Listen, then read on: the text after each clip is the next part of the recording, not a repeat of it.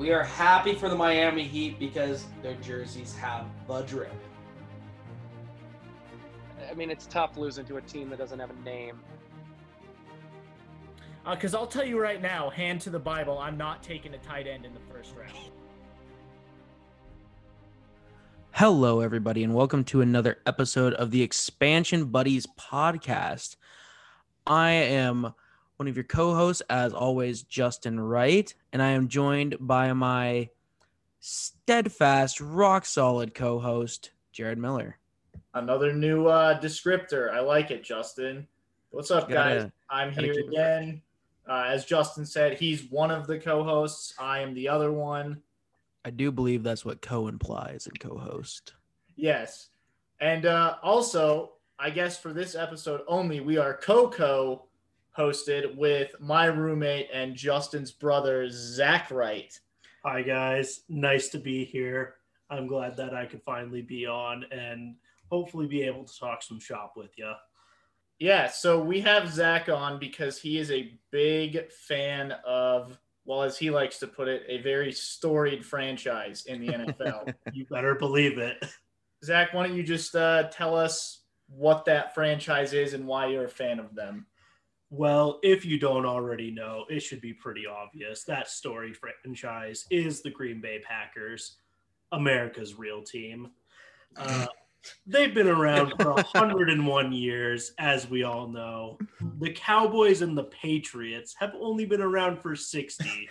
And last I checked, 101 is bigger than 60. How I personally came to love the Packers, much like Justin, grew up in Washington. You'd think I'd be a Seahawks fan like Jared. But moving to Montana, it didn't really have a lot of option for professional sports teams. Ended up inheriting a Green Bay Packers sweatshirt when I was in middle school. And, you know, I never followed football before then, but that sweatshirt just kind of followed me. And, you know, Aaron Rodgers has a great smile. Really just combination of both just wins you over. Yeah, for any of our listeners out there who don't know much about Zach, a person's smile has a lot to do with how he makes his decisions. And when we had one of our first fantasy football drafts, Zach drafted players almost purely based on how good he thought their smile was in their profile picture. Yep. How'd your team do that year? I ended up going to the playoffs that year. It goes to show there's no rhyme or reason to fantasy, people. I think Tyrod Taylor was your quarterback, wasn't he? No, it was the man, the myth, the legend, Aaron Rodgers, the GOAT. Oh, I see. I remember one time you said, because Jared, when he used to work at a sports store, they had a Brett Favre jersey in, and he was trying to get you to buy it, and you were very staunchly like, not my quarterback. He's not the quarterback that drew me into the franchise. That was all Aaron Rodgers. And personally, I feel a little bit betrayed by Brett Favre's bouncing around at the end of his career and trying to still be the Packers franchise quarterback. But, you know, he betrayed us, went to the Vikings for a little bit. And I mean, you're forgetting about his one amazing year with the Jets. Yes, the Jets, the real tour de force of the NFL. Yeah. Oh gosh, can we talk about the Jets for a moment? Actually, let's get that out of the way, I guess. Is it a eulogy?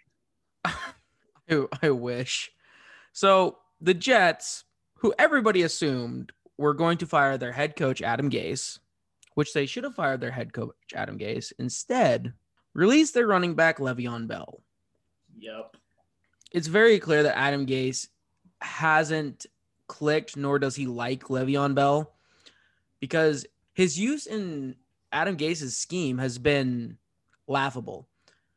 Le'Veon Bell has showed that he makes great moves when he is given space to run, and Adam Gase, the majority of the time, had him running straight up the gut, doing dive plays.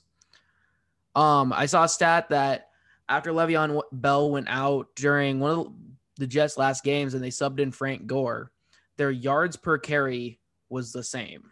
Their average yards per carry. No offense to Frank Gore. He's a great running back, but Le'Veon Bell should be able to pick up more average yards than Frank Gore. Yeah, and what surprised me about it when I saw the news on Tuesday night was the fact that they couldn't even get, like they said that they tried to get a trade for him and there was no takers anywhere. So the next best option was just releasing him, which I find just shocking.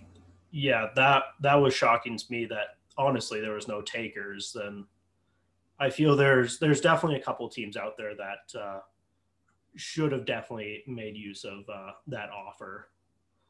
The Jets are just in full tank mode right now, it feels like. And then the fact that they've doubled down on having, I guess, faith, you would call it, in Adam Gase or not firing him yet. I don't know what that's about. The fact that of Bill O'Brien, Dan Quinn, and him, that he's the last one with a job still is mind-boggling to me. Mm-hmm. But I don't know. The Jets, I think, could be on pace with the Browns of a few years ago to go 0-16 or the 2008 Lions. A lot of people think they're still going to pull out a couple weird wins this season. I don't see it. Honestly, I would not be shocked at all if they don't win a single game this year. Yeah. I can't imagine what Jets fans are feeling right now. The same thing they felt for a while. That's true, but like they had hope there for a little bit. Sam Darnold came in. He was a good ray of sunshine on a generally gloomy franchise. They had, Jamal Adams, a great piece of secondary or defensive equipment to help put together a good defense. And they are just hissing it away. And speaking of Jamal Adams, he's taken some subtle or not so subtle shots at the Jets on Twitter. I think after the Seahawks won this last game against the Vikings, or maybe it was the week before against Miami, he tweeted out, "Is this what having fun feels like?" And so, he clearly is not sad to be out of that organization. I bet wherever Le'Veon Bell ends up, who knows, but I bet he's not super heartbroken either. And it just makes me sad for guys like Sam Darnold and Jamison Crowder, like talented guys who are going to have their careers ruined by the horridness that is the Jets. I also read, fun fact, unless you're listening from New York, this is the first time ever that both the Jets and Giants have started this season 0-5. So between the two New York teams, there's not one win. That's a big yikes. All right. So I was going to ask where everybody thought Le'Veon would end up. That's a good question. And honestly, right now, I don't know. A weird team that comes to mind for me maybe is Arizona, but no, I don't agree personally, because they've got Kenyon Drake and he's been playing pretty darn well. Yeah, I don't know. Honestly, I would have to think about that more.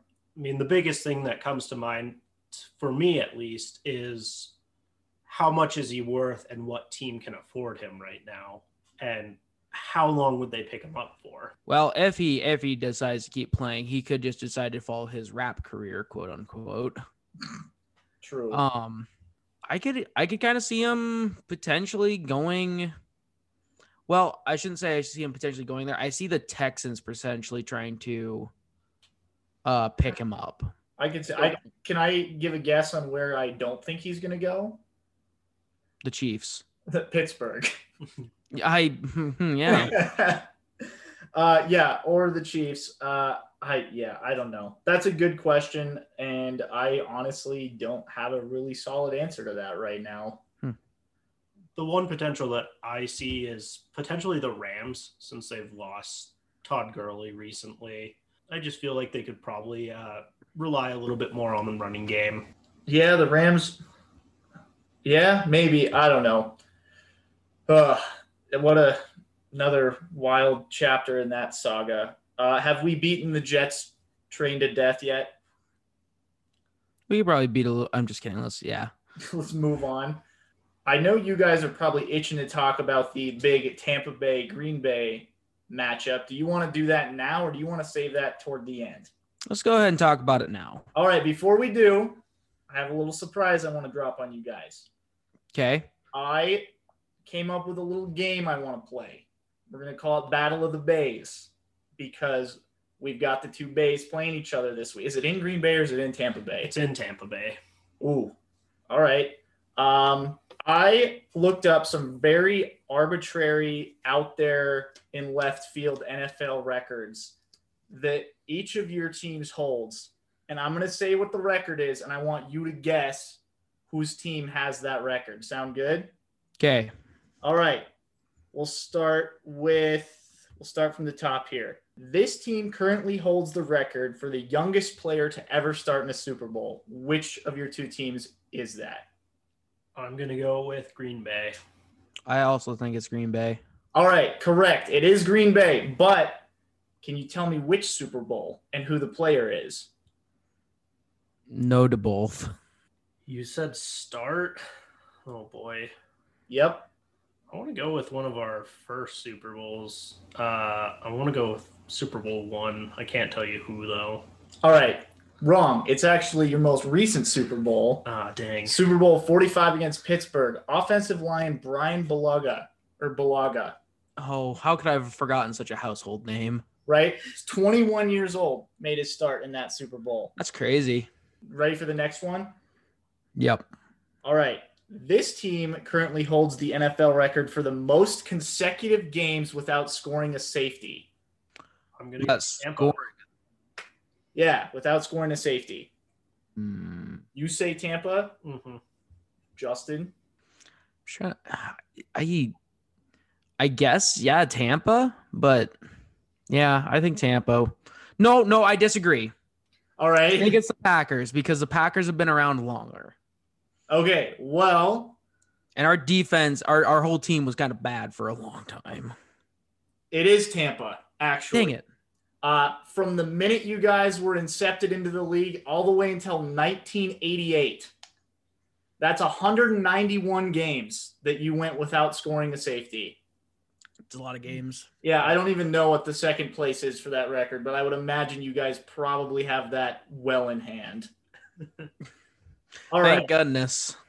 All right, here's another Super Bowl one. This team currently holds the NFL record for the most fair catches in a single Super Bowl. I'm going to go with Green Bay because they've just played in more Super Bowls.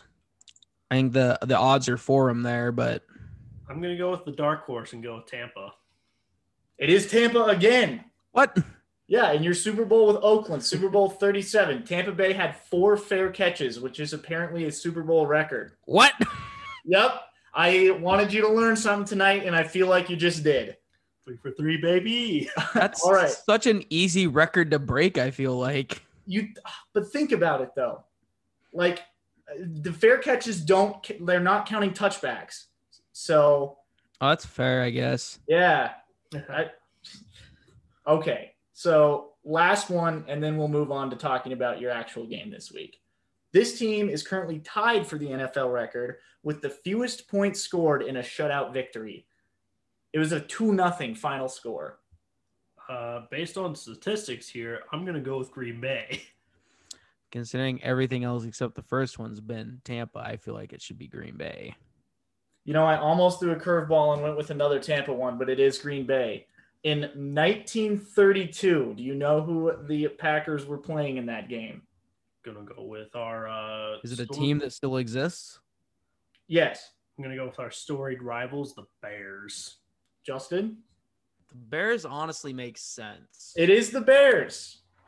It is the Bears. All right, that was Battle of the Bays. Now let's talk about this year's edition of the Battle of the Bays. If this turns into a debate, I will be your moderator. Justin, you have the floor to start. Well, oh boy, this game makes me nervous. So right now, let me collect my thoughts here for a moment. Are you still reeling from that Bears loss? Oh man, I don't want to talk about that Bears game. I got to watch the last quarter of that where the wheels just fell off. That was sad. So right now, we're 4 games into the season. Things are starting to click. Things are, we're figuring things out. one cool thing or not cool necessarily, but interesting thing I saw is Bruce Arians was asked about Tom Brady cussing out his teammates. I think it was specifically his O-line because they were folding like a wet paper bag against Chicago. And Arians was asked about what he thought about Brady cussing out the teammates. And he's like, well, it saves me from having to go cuss them out. So I do think it's good that Arians and Brady are kind of on the same track as far as like where they want the team to be going. And, you know, they expect the best from their players, which is, I think, a very good trait. But anyway, things are still not quite clicked with everybody. Brady's and Evans have finally started, I think, to find that rhythm. It definitely wasn't there over the first game, and it's been growing more and more each game. But still, you know, it's still only his fifth game with the team, so it's hard to say how it'll go. Our defense, honestly, right now is what worries me the most right now. We took a big loss with Vita Vea getting injured. He's now on IR, and that really hurts our front, I think. He is someone that ever since he's gotten onto the team, he's just been balling out. He is an awesome piece to our defense. And one of my favorite Buccaneers moments of the last few years was when he got put in at tight end last year and caught a touchdown pass against New Orleans. But he's out. Fortunately, we do have Chris Godwin back on offense. So, you know, he kind of is our, you know, helps our wide receiver tandem get things done. Because if there's both him and Evans on the field, well, it takes coverage away from one of them. I don't know. It's a game that really makes me nervous. I think it should be a good game, but honestly, looking at it going in, Rodgers has been playing amazing football. He's obviously, like we said on the podcast before, he's in pissed off Aaron Rodgers mode. And right now, my prediction, I've talked with Jared about it, I see the Packers winning the Super Bowl, Aaron Rodgers retiring with that ring and giving the Packers the bird and saying, could have had me for longer. Too bad. Sorry to cut you off. Just real quick, talking about when we were talking about Super Bowl stuff, I kind of said it from the beginning of this season. My Super Bowl pick this year was Green Bay versus Baltimore. And when I first made that pick, I was a little more sketched out on my Green Bay pick. And now every week it feels like I'm feeling more and more solid about Green Bay. And maybe it's Baltimore in the AFC that I'm not so sure about anymore. But yeah, Green Bay looks like they're on the fast track to the Super Bowl. And I think that this upcoming game between your guys' teams is going to be one of the better coached games maybe of the year, because you've got two outstanding head coaches in Bruce Arians and Matt LaFleur. And Zach, I will let that serve as a segue for you, because I know how much you love what Matt LaFleur has done for your team. Yeah. Before I really go into the game itself, let me gush about Matt LaFleur a little bit. His first 20 games, he just hit that with week 4. And he now has the best 20-game start of any coach in all of professional football history, with 17-3 in the regular season. And if you count postseason, 18-4, it is still the best starting record. Interestingly enough, he did have a little bit of a playing career. He ended up actually playing arena football in Billings, Montana for the Billings Outlaws. Shout out to Billings. Yeah. Makes me feel a little bit more like he kind of brings a little bit of Montana touch, I'd like to hope, to the Packers. And then the other fun fact was that when he was the Atlanta quarterback coach and the LA Rams offensive coordinator, the years that he was in both of those positions, it was the years immediately prior to when they made those Super Bowl appearances. So it almost seems, with that kind of lining up of Super Bowl appearances, that he kind of set them up for success, but maybe because he wasn't there, that they just couldn't close the deal. And then personally, the biggest plus that I've seen for coaches in the league lately, especially with Matt LaFleur, is that he's able to be the contemporary with his players, especially key players like Aaron Rodgers with the Packers. He did have a little bit of playing experience, even though arena football may not be as glorious as the NFL. Playing is still playing. He is practically the same age as Aaron Rodgers. He's a little bit older, but because they can see themselves on equal footing, a lot of the times, I think that respect there really helps. It's also the biggest plus I see with coaches like Mike Vrabel as well with the Titans, because he was he played O lineman or D lineman. I can't remember on which side of the ball, but he actually played for the Chiefs in the 2010 playoffs. I know he was on that team, and they lost to Baltimore on Wild Card Weekend, but I know he played in that game. And when I found that out during last year's playoffs, I was really surprised that he was that young and that he was that fresh out of his playing days. I honestly didn't know that about him. I think, though, that's 10 years ago. It is. Yeah. It both does and doesn't feel like that. But yeah, I'm assuming, Zach, it's safe to say that you like Matt LaFleur a lot better than McCarthy. Yeah, McCarthy, he started out with Green Bay pretty strongly. I do appreciate him for leading us to a Super Bowl victory, but after that, I feel like he just got a little bit too stagnant with his coaching style and a little bit too comfortable with Aaron Rodgers' talent. And he just tried to ride that to more victories. And we saw that when Rodgers got injured, Nelson got injured, McCarthy just couldn't keep the team together. He wasn't willing to adapt to anything.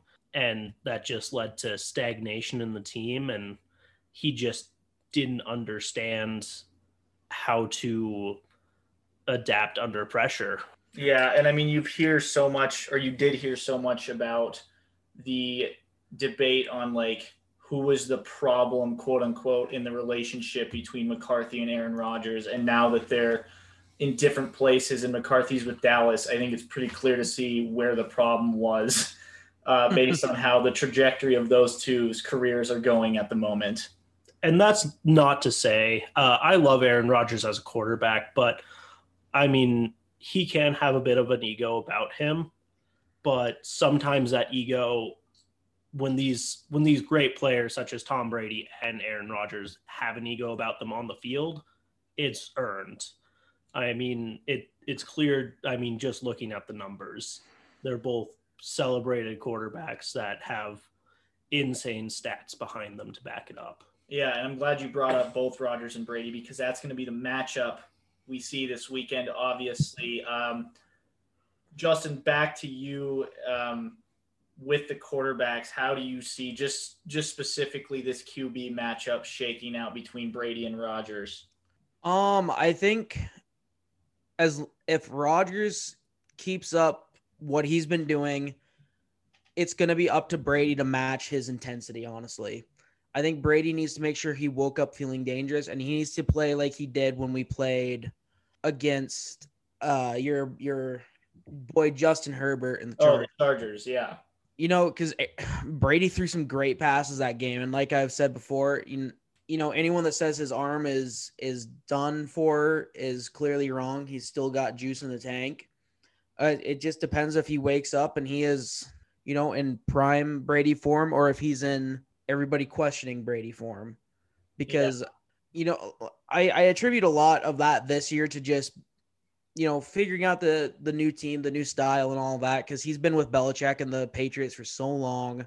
I want to address this now because I'm sure, and I don't want to hear it from you guys later on, I'm almost positive there's going to be some sort of interception from Tom Brady this game. I want you to remind you now that Bruce Arians' offense is a very aggressive passing offense. Statistically, a lot of interceptions. And it's not just, look, Brady threw pick. He bad. He They're looked not- famous. They're not Jameis interceptions. Yes. I agree with that. I'm actually.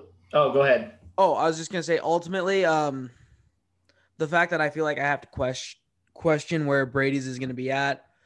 I think Rodgers is gonna show up and probably have a better day than Brady does, but we'll see.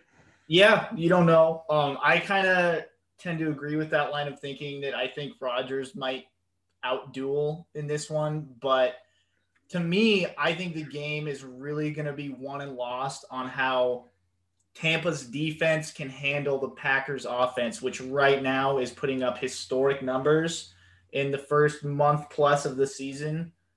They've looked really unstoppable, even without guys like Devontae Adams. So that's scary.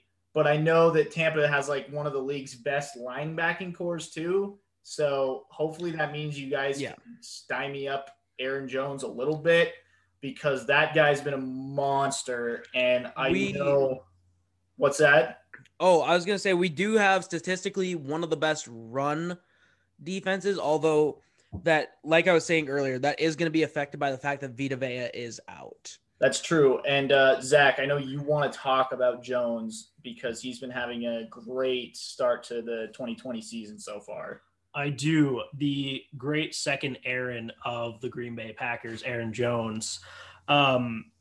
He is one of my favorite players in recent history. That title was with Jordy Nelson previously before his retirement, and he definitely didn't play for another team in 2018.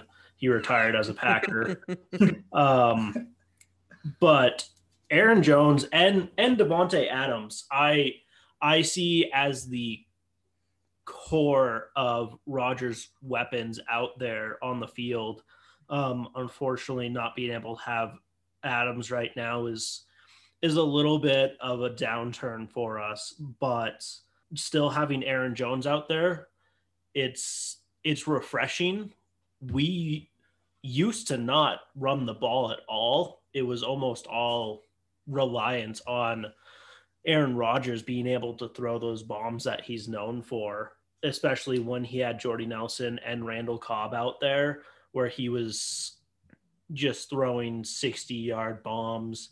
And then his historically longest to Jordy Nelson on 93 yards.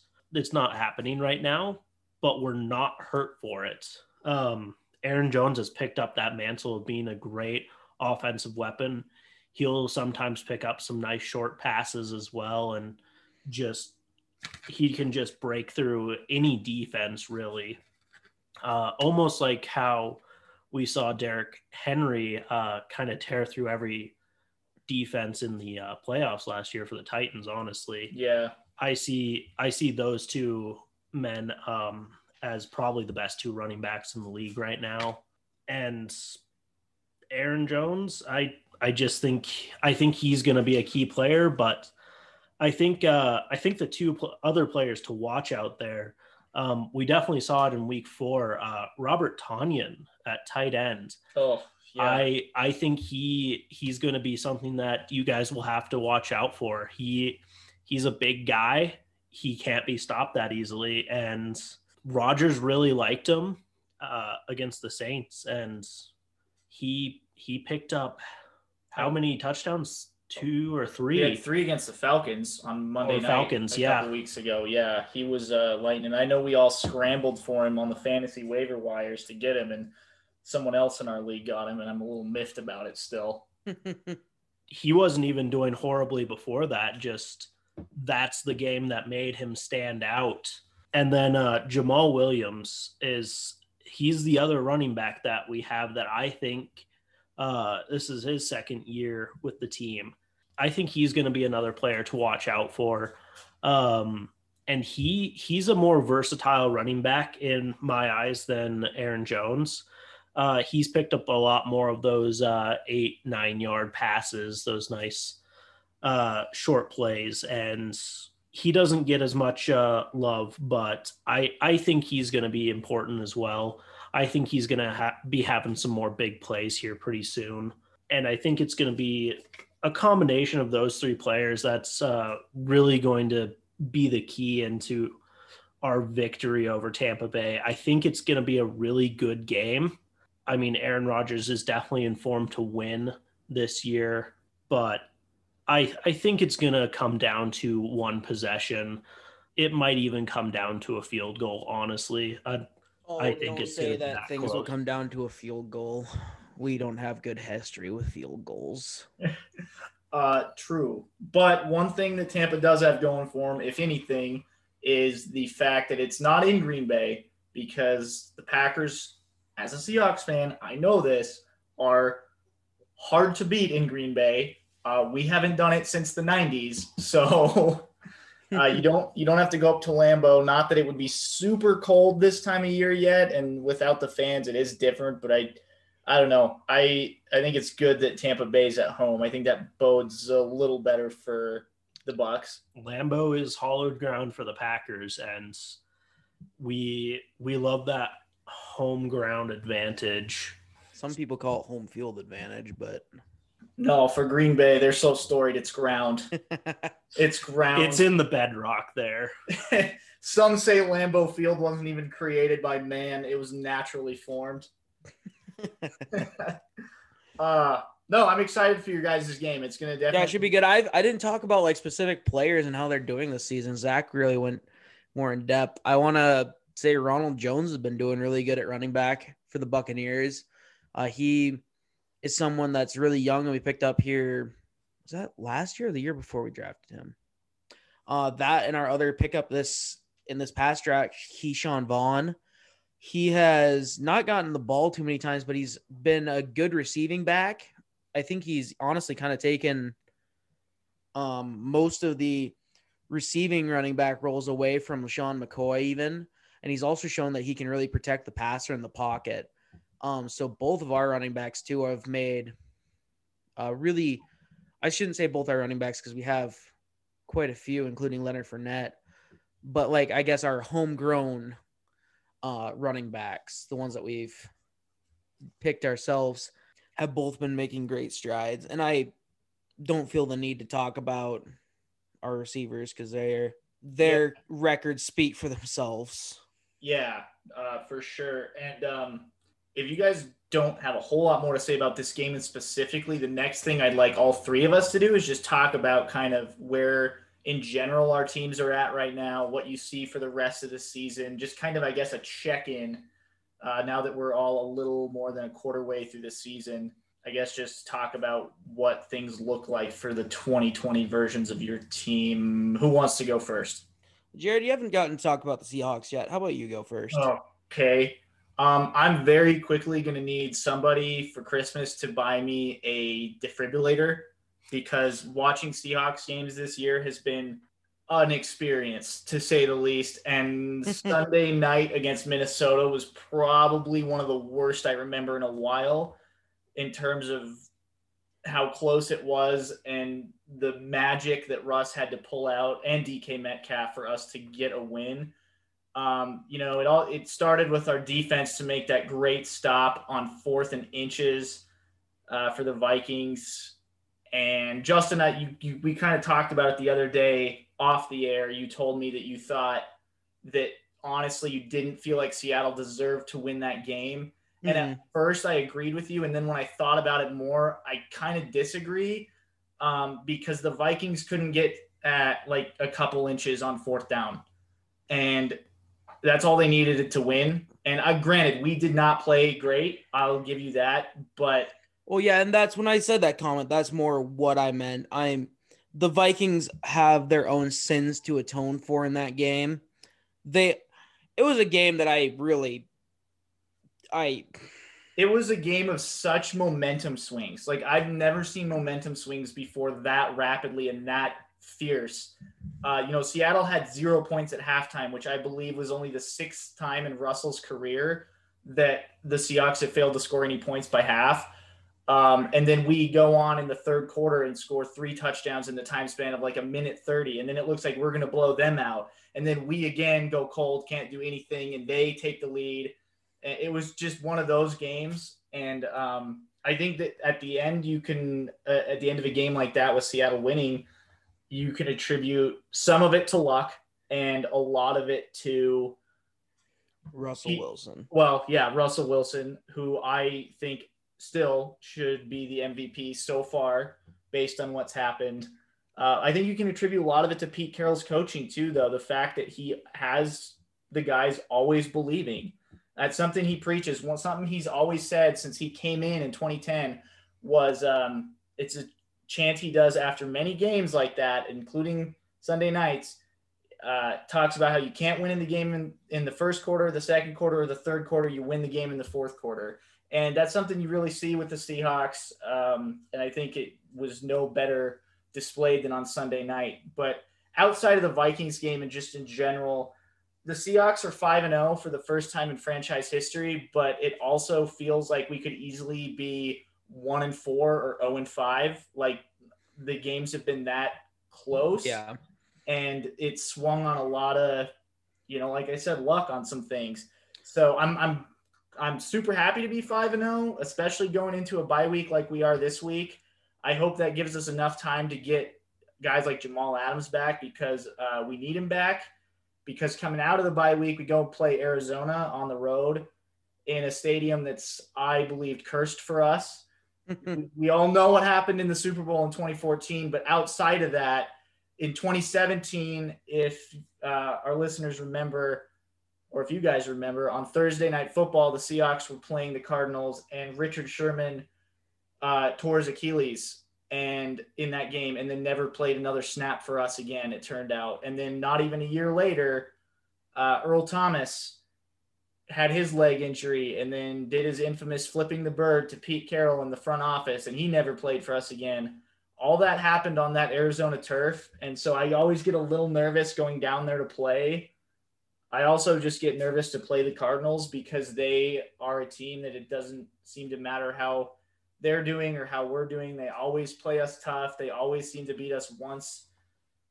They actually usually seem to beat us in Seattle. So we might win in week 7. But what I wanted to say about Seattle's remaining schedule, going into the season, some of the games I was most worried about within the division were the 49ers and the Cardinals, actually. And seeing how things have gone, that switched for me. I'm not as worried about the 49ers now because they just got romped by the Dolphins the other day.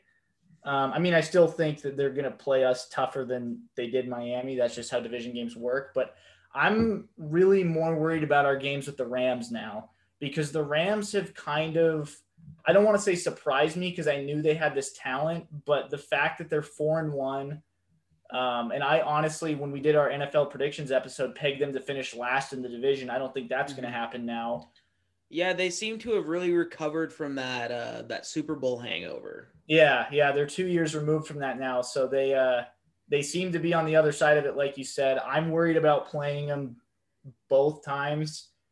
And the other team, my opinion on it didn't change a whole lot on Tuesday night, but the Bills, I'm still worried to play them, even though the Titans just smacked them.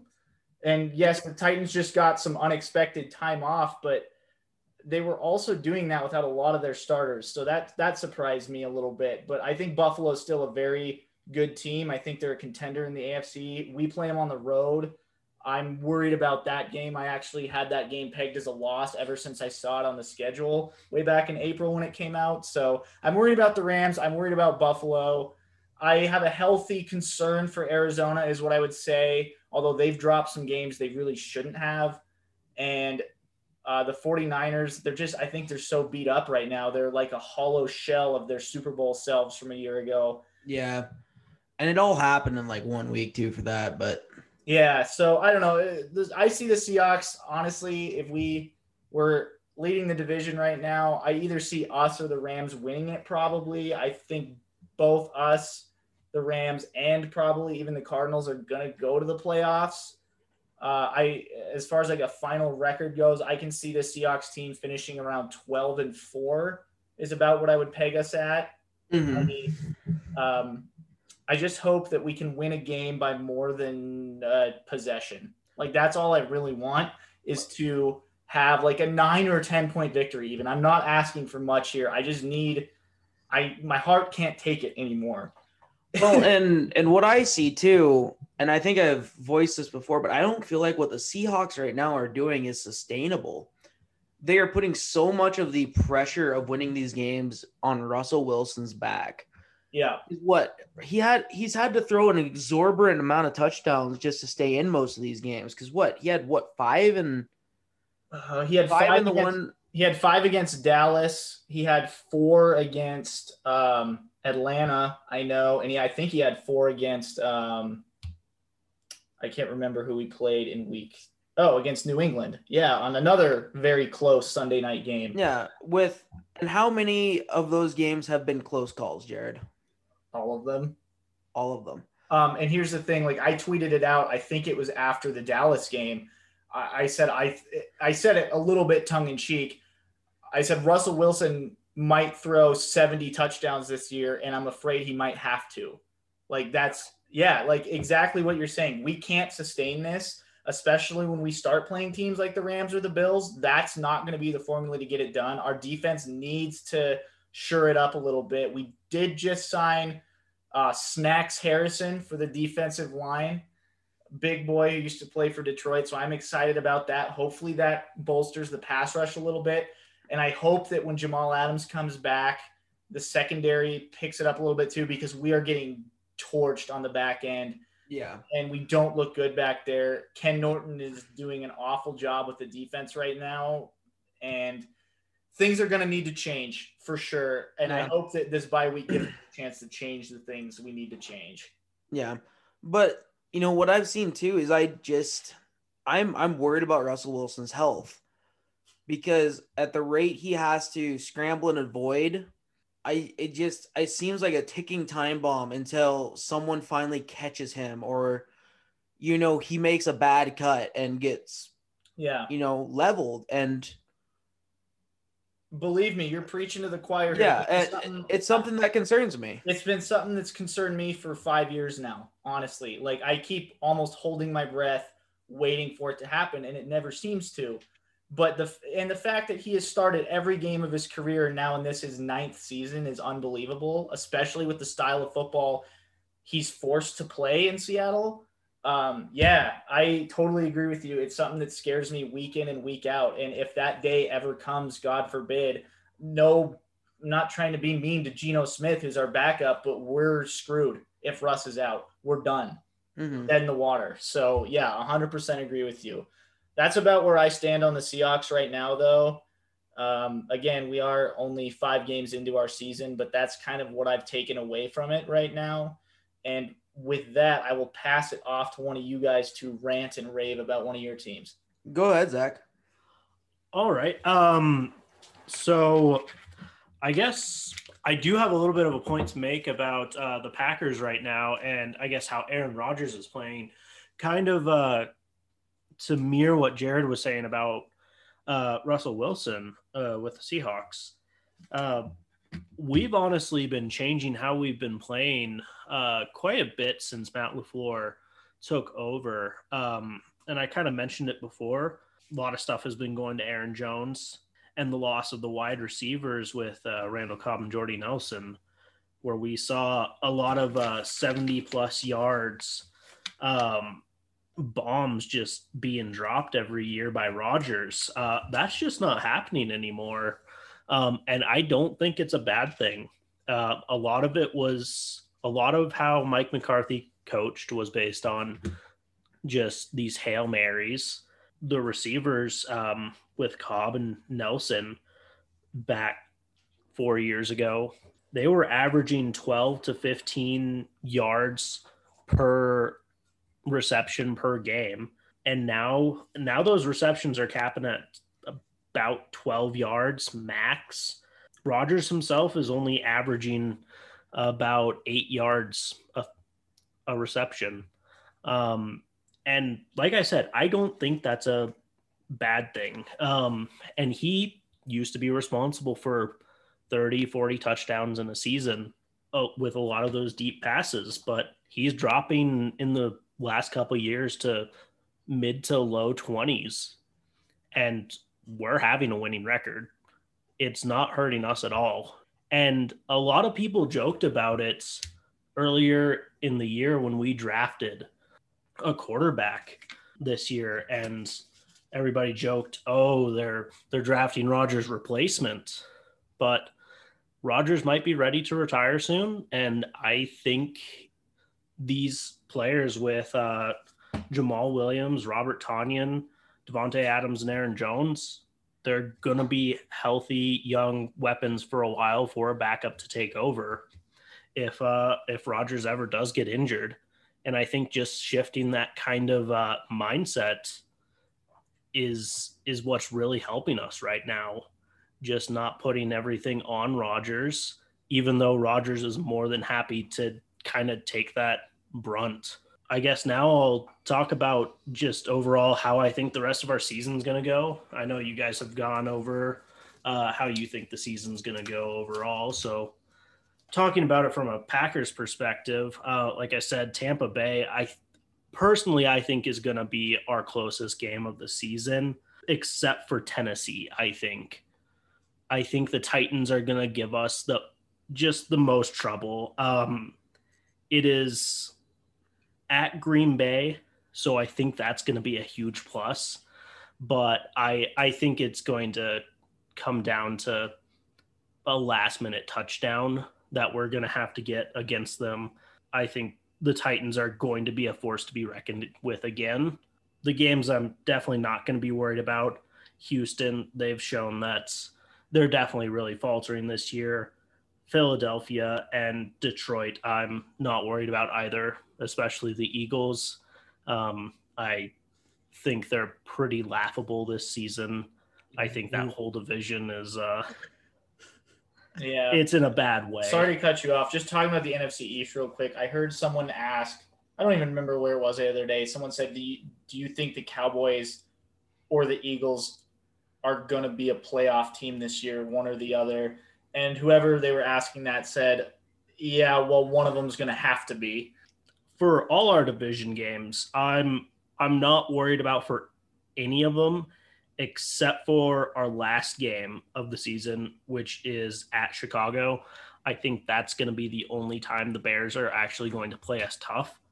I think in Green Bay, we're going to beat them by at least a 15-point lead. But I think once we go to Chicago and play them in Soldier Field, I think they're going to be playing for a playoff spot by that point. They're going to be a lot more in it to win it at that point in the season than we are, because we're going to be able to beat a lot more of the teams pretty handedly. I think the biggest mysteries for me is San Francisco. We did not have a good time with them last year in the regular season or the postseason. Losing to them for them to go to the Super Bowl, then it was definitely hard to watch. And that was another time when people were making fun of Aaron Rodgers and saying that this might be it and maybe he's washed up. But I think just how he started this season, I think he might be out for revenge for the San Francisco game. And I mean, like you've said before, San Francisco, they're not the same team this year. They're beat up. I think we're going to win. It's a hopeful win. And then the other one that I'm kind of questioning, because I can never quite peg them down because they've seemed to be playing pretty tough this year, is the Colts. Yeah, so real quick, I have a fun fact about the Colts-Packers series, you could call it. There's 3 teams that the Colts have never lost to in Indianapolis, and the Packers are one of them. Yeah, so just based on that, that's got me a little bit more scared. I think we can win. I think Indianapolis losing Andrew Luck, that's hurt them for quarterback. He was one of my favorite players with the Colts, but who knows? Anything can happen. Other than that, like I said, I think Tennessee and Tampa Bay are going to be our best games of the season. They're definitely going to give us a run for our money. I think we're going to hopefully run the table. I hope we can go 16-0, but I think realistically it's going to be a 14-2 season. Yeah, that's fair. I would have you guys pegged around 14-2, maybe 13-3. Justin, what about you? So one thing, I like the way Zach talked about things he thought were going to be, not as tough games early on, and now that we're into the season, I have the same thing where I'm looking at some of these games that we have coming up, and I'm like, I thought this was going to be easier. That first one for me is Game 7 against the Raiders for us. I'm kind of scared for that game.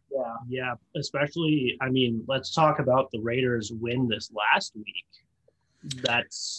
The Raiders have been playing, I think I'd call it scrappy football. Yeah, I think that's an accurate descriptor. Yeah, we talked about it the other day, Justin, actually, how we both kind of think the Raiders have a feel of a team that they're not going to win the AFC West, I don't think, with the Chiefs there, but they're going to get into the playoffs, and they're not going to be a team that anyone wants to play. Yeah, I think, honestly, they're going to get into the playoffs. They might be giant killers. Derek Carr is playing some really good football. I think Gruden's hit his groove as coach there, and it's kind of getting back to it. Someone was like, Zach, it might have been you that was like, yeah, he's finally getting that 2002 football going again. Yeah. But man, Henry Ruggs is, had a kind of a slower start, but he's showing to be a pretty darn good player. And their tight end that they picked up, Darren Waller. Darren Waller. Thank you. He's been freaking balling out. Like what he did against the Saints should be criminal. But yeah, they showed that they're contenders this year. And so if they keep this up, it's going to be a scary matchup. Again, like you kind of talked about, the Rams has kind of moved up to be more of a scary game. And where I thought we were going to have a pretty good schedule for this year, it's going to be tough on us. I mean, we've got, we already had the Saints, but we've got the Rams, we've got the Chiefs, we got the Packers and the Vikings as well. So our season might not go as well as I'd originally hoped. It's a tough schedule. And we're going to have to play some really solid football over the next 12 weeks to stay competitive and hopefully get a playoff berth in January. Yeah, and here's a little wild thing I saw about your division the other night. It's a three-way tie for first right now between you, the Saints, and of all teams, the Panthers. I've been really surprised at how well the Panthers have been doing without Christian McCaffrey. I don't think the Panthers will stay competitive. And should they somehow get a spot in the playoffs, I think they get knocked out immediately. Yeah, I agree with that. Honestly, I think we have a good team. It just needs to click, if that makes sense. Yeah.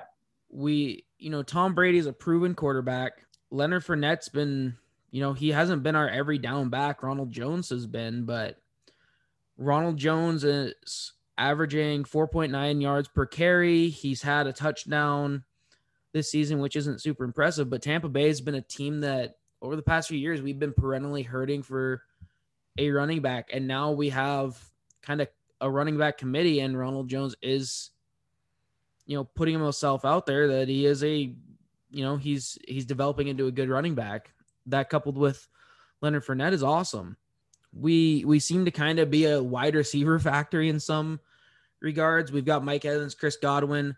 Scotty Miller's been playing quite well to pick up and step in for Chris Godwin while he's been out. And on defense, all our guys on defense have just been, I think, kind of quietly improving. And the Buccaneers our run defense was awesome last year, statistically the best in the league. And then I think our secondary kind of gets slept on a little bit. And our linebackers are just doing awesome things as well. Levante David is amazing. And I've said before, I kind of credit Jason Pierre-Paul coupled with Bruce Arians to shift the mindset of that secondary and our defense to be better. And Bruce Arians cutting players whose names I'm not going to mention because we cut the proverbial cancer from the locker room, and our defense has since then been constantly improving and playing better. And then, of course, kind of the star right now is Carlton Davis at cornerback. draft pick in 2018, so it's his third year now. But like I said, we have a bunch of good pieces. It's just making sure that they're all fitting together really nicely, because that's kind of been our perennial hang up over the past couple of years. Last year, it was primarily Jameis Winston and his turnovers that killed us. And it's kind of been that for the last couple of years. The year before that, we had our kind of our quarterback controversy with Jameis Winston and Ryan Fitzpatrick.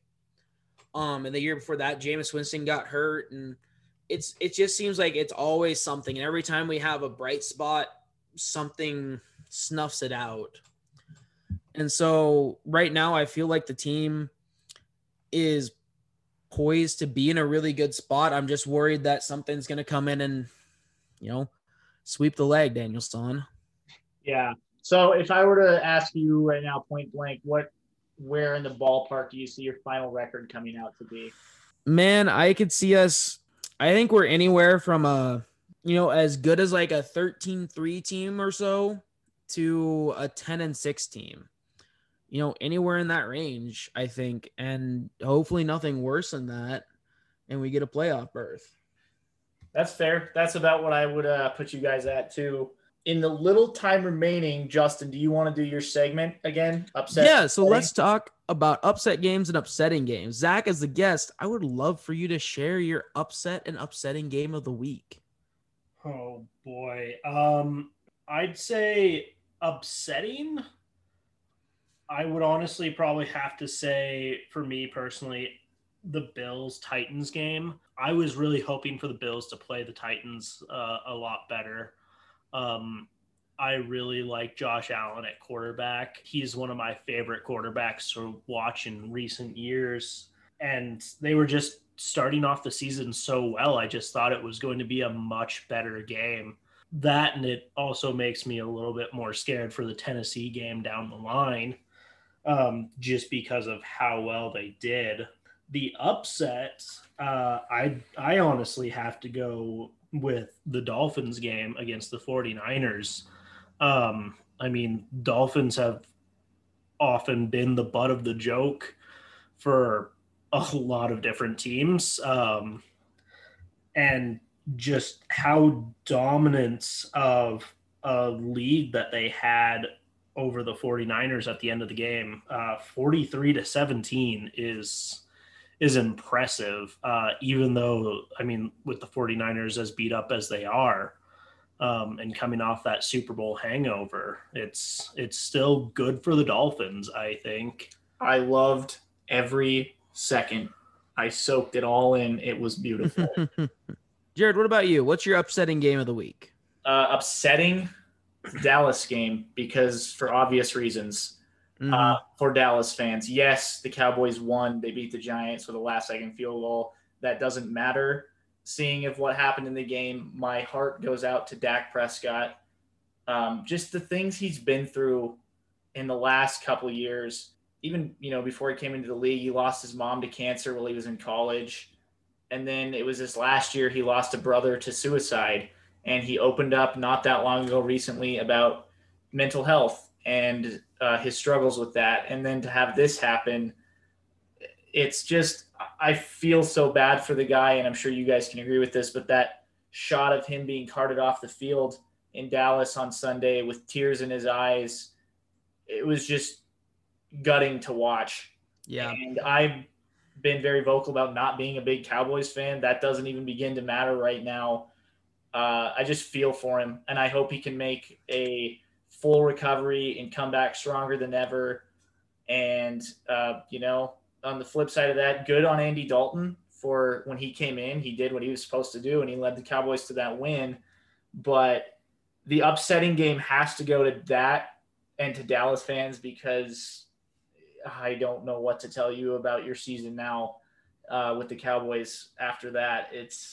And again, that's all secondary stuff in light of an injury of that magnitude. Yeah. And then for my upset game, I have to give it to the Raiders beating the Chiefs. Yeah. I read something crazy where they hadn't beat Kansas City in Kansas City for almost like 20 years. I don't know if that's true or not, but I heard that somewhere. I could totally believe it. And they dominated. Like, I know they won. I mean, to drop 40 points on Kansas City is impressive. And we kind of touched on it earlier. Darren Waller, Ruggs, Derek Carr is playing really well right now. I was impressed. And I think that anyone who beats the Chiefs kind of deserves some recognition. And so that's where I'm giving my upset game. Yeah.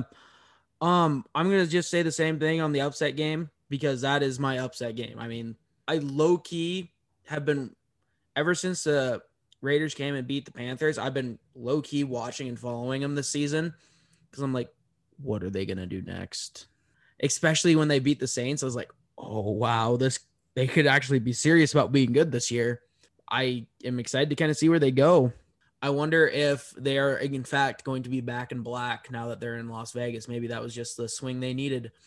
But I'm gonna echo you, Jared, on the upsetting game. I wanted to pick the Bucs Bears game, but ultimately, it is upsetting to see a player who is in their youth and their prime have an injury like that.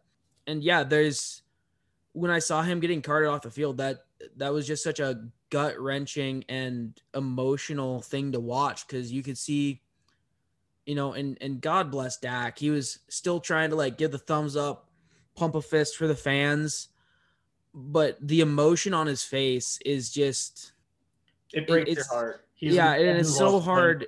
He is in so much pain. He doesn't know what the injury is. You can tell he's feeling, what is this? Is it the end of my career? Is it the end of my season? And it breaks your heart to see that. Well, yeah. Regardless of how much you dislike a team, it's hard for the most part to dislike any player. And I have no reason, and I can't think of any real reason why anyone would dislike Dak. I haven't seen him do anything reprehensible. Yeah, well, and you bring up a good point where, he doesn't know, Cowboys fans don't know right now what this means for his future. I mean, he was playing on the franchise tag this year. There's no guarantee for him about next year and where he's going to be. And I've already heard speculation from some people, and it's way too early for that still. But they think that this could have been his last game as a Cowboy. And I wouldn't be shocked by that just because we've seen it before where a guy gets injured and that's it for them with a certain team.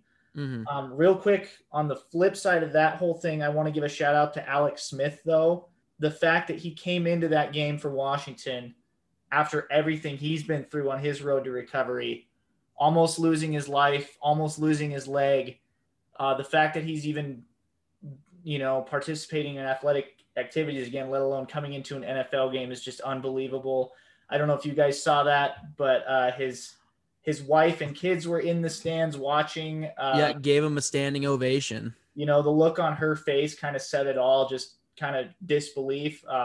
Really cool scene in Washington. And I don't know what's going to happen the rest of the season, but I feel like your front runner for comeback player of the year has to be Alex Smith now. Yeah. Did you guys see when Aaron Darnold jumped on his back? Took a piggyback ride and scared everybody watching. Yeah. I saw a clip from him on the sideline. He's like, that man's leg's strong. Yeah. Yeah. He didn't look any worse for the wear after that. But yeah, that was kind of a scary thing to watch. But yeah, kudos to Alex Smith. Thinking about Dak Prescott. Well, I think we're about out of time here. I think we are. Any quick final shout outs we want to give? We didn't really give shout outs at the beginning this time. Justin? Nope, none for me right now. Zach? Not that I can think of off the top of my head. All right, I have one, and it's in baseball. Shout out to the heroes America needed, the Tampa Bay Rays. You took out the Yankees, and you're so close to taking out the Astros. You are beating all the evil empires on your way to the World Series, and I am 100% behind the Rays bandwagon right now. I love it. Rays, if you take out the Astros, I will buy a Rays something. Hat, something. I don't know.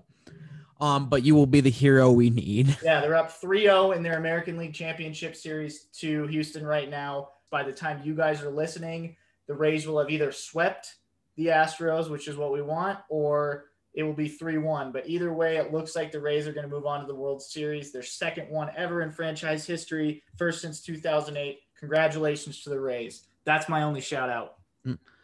All right. Well, Zach, let me be the first to say again, thank you for being on tonight. Is there anything that you would like to plug or talk about before we close up? Well, I do have a website where I write about movies and TV shows. Is amateurtour.org.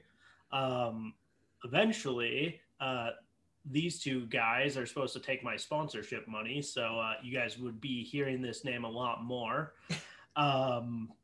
But they have not yet. All right, shots fired at us. That is on us. We need to get that done. But I write about movies and TV there, and they're just nice, brief little essays. I've interviewed Jared for a piece so far, and Justin will be interviewed in the near future. I hope it's good. It's good. I promise it's good. And not just because I participated in one. It is good stuff. Zach's a huge film, movie, really anything media buff, and he really dives into, really dissects the things he watches. He looks at it with a critical eye that I think a lot of people don't have. So if you're even remotely into movies and TV and stuff like that, I would highly recommend it from an outsider's perspective. But it's been a pleasure to be on. I always love talking about the Packers. As Jared introduced me, he kind of made light of something I always say. They are a storied franchise. I love that history behind them. Green Bay holds a special place in my heart, and I love talking about it. Thank you guys for having me on. Yeah, anytime, man. That's why we had you on. Yeah, thank you for being on. With the big Bucs Packers game this weekend, we wanted the two brothers to talk and duke it out over the mics, I guess you could say. But thank you all for listening, tuning into another episode of the Expansion Buddies podcast. I think we're on episode 12 now. I've honestly lost count. But you can find us on iTunes, Spotify, Google Podcasts. We publish every Thursday morning. We just really appreciate you guys listening. And again, whoever is our New Zealand listener who keeps coming back, please reach out to us. We want to know who you are. Yeah, reach out to us and we will finally make some shirts and we will send you one. I guess you have that promise right there. Yeah, reach out to us on Twitter. You can find us on Twitter at the Expansion BU1. Give us a follow. We're posting all the time. And we want to hear from our worldwide listeners in New Zealand and Australia. Jared, I do have one shout out. So for those of you that don't know, Jared edits this podcast every week, and I want to shout out you, Jared, because you do a great job. Well, thank you. I try. It's getting easier every week. We're not stumbling as much. It's actually easier now than it was a couple months ago. So, but yeah, thank you, Justin. I appreciate that. But anyway, that is all the time we have today. Thank you again, Zach, for being on, and always remember, party like it's 1976.